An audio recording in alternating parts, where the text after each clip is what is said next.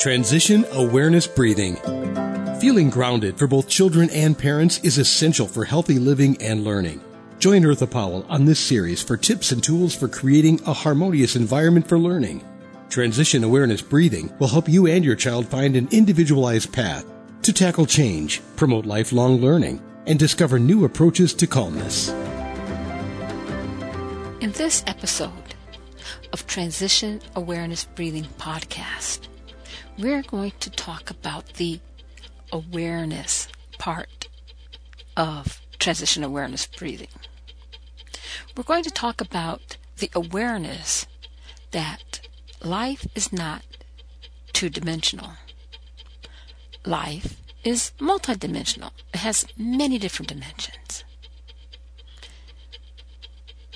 We don't have to worry about UFOs or alien beings coming from a faraway planet, coming to Earth to discover what are humans like. What would they see? What would they say? What if we looked at ourselves from an outside perspective? What would we discover? Welcome to Transition Awareness Breathing Podcast. This is Eartha. And today, before we begin our discovery of our awareness, I would like to thank Web Talk Radio for allowing me to have a platform to bring Transition Awareness Breathing podcast to you. I would also like to thank my producers, Mary Lou and Sam, for making Transition Awareness Breathing podcast available to you wherever you are at. Let's get started. I have a story for you. I heard this story a couple of days ago, but I'm going to put a tab spin on it, a Transition Awareness Breathing spin. There once was a farmer, and the farmer had an old donkey. Now, you may have heard this story before, and that's great. I'm going to tell this story with Transition Awareness Breathing spin on it, as I said before.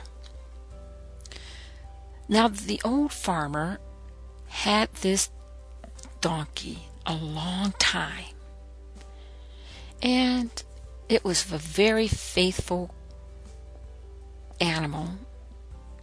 And one day they were out in the field, and the donkey tripped on a log, and it was limping. It was lame. The farmer knew that this donkey was old, and he was old, and the likelihood of this donkey to recover was very, very slim. So he took off all the harness from the back of the donkey, and he started to lead the donkey back to the barn. On their way back to the barn, the donkey missed a step and stumbled into a pit that the farmer had covered with an old board. The board had rotted, and down went the donkey into the pit. The donkey was shocked. What happened? Where was it? In the meanwhile, the farmer was thinking, problem solved. Maybe the donkey, was killed on the way down. It did, the farmer's like, hey, donkey, hey, come here. The farmer didn't hear anything, so he figured, hey, it's a instant grave. So he went and got a shovel, and he started to cover up and fill in the hole.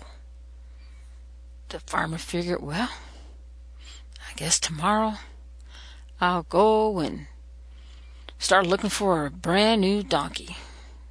But this one was so faithful. In the meanwhile, in the hole, the donkey is shocked.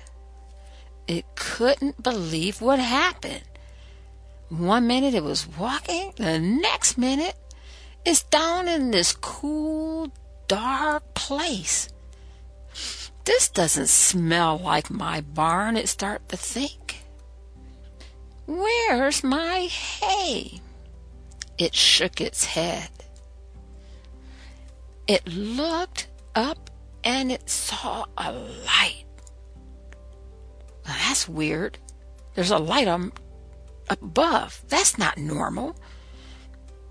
It started to try to get up, and pain started to shoot from its leg, because, the one that was injured.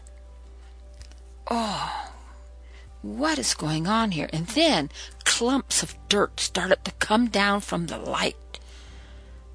It was frightened. It was trying to get its bearings. It got angry.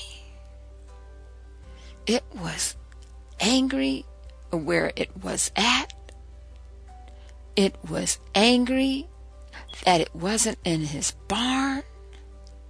It was angry that his straw wasn't there, and it was really angry because its leg was hurting. So, as the nature of the donkey did, he kicked. He kicked even though his leg was hurting. It was angry because its plans had changed. In the meanwhile, the farmer kept shoveling the dirt.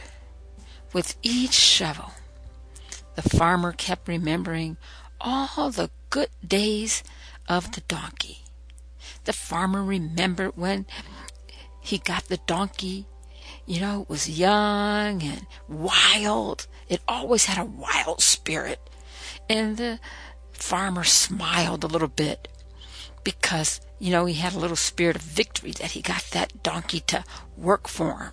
And he took a break and he got some of his water.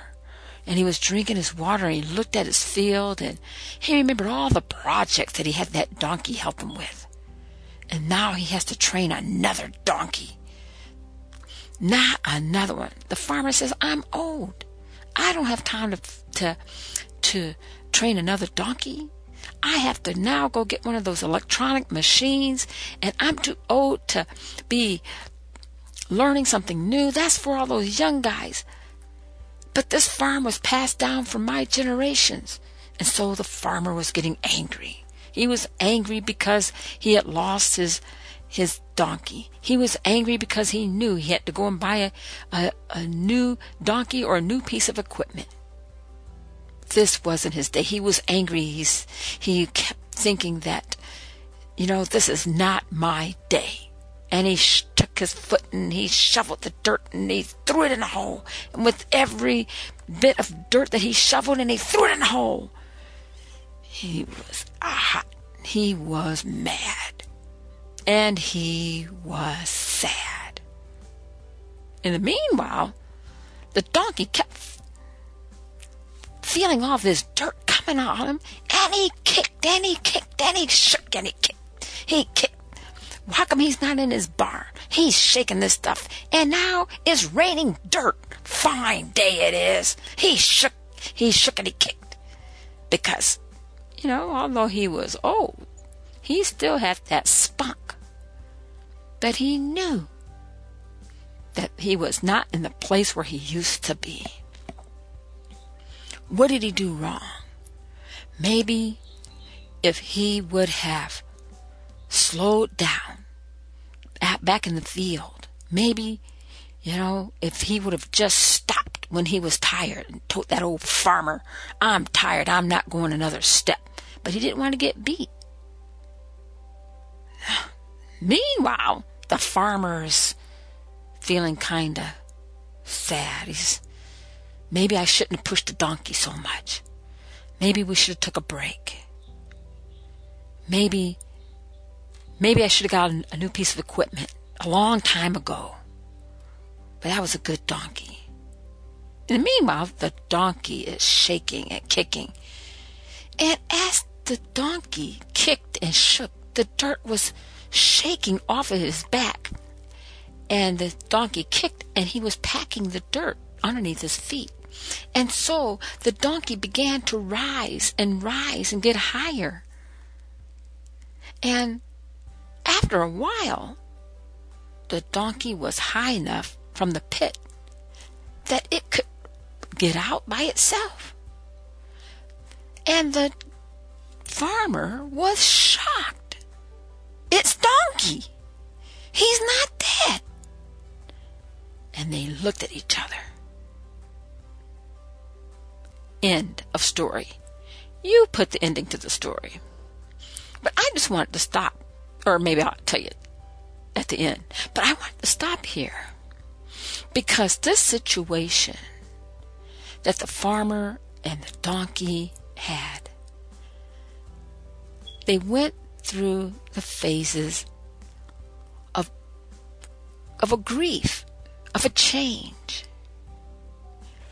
Kubler-Ross calls it the 5 stages of grief: denial, anger, bargaining, depression, and acceptance. And these 5 stages of grief is often associated with the stages of death and dying.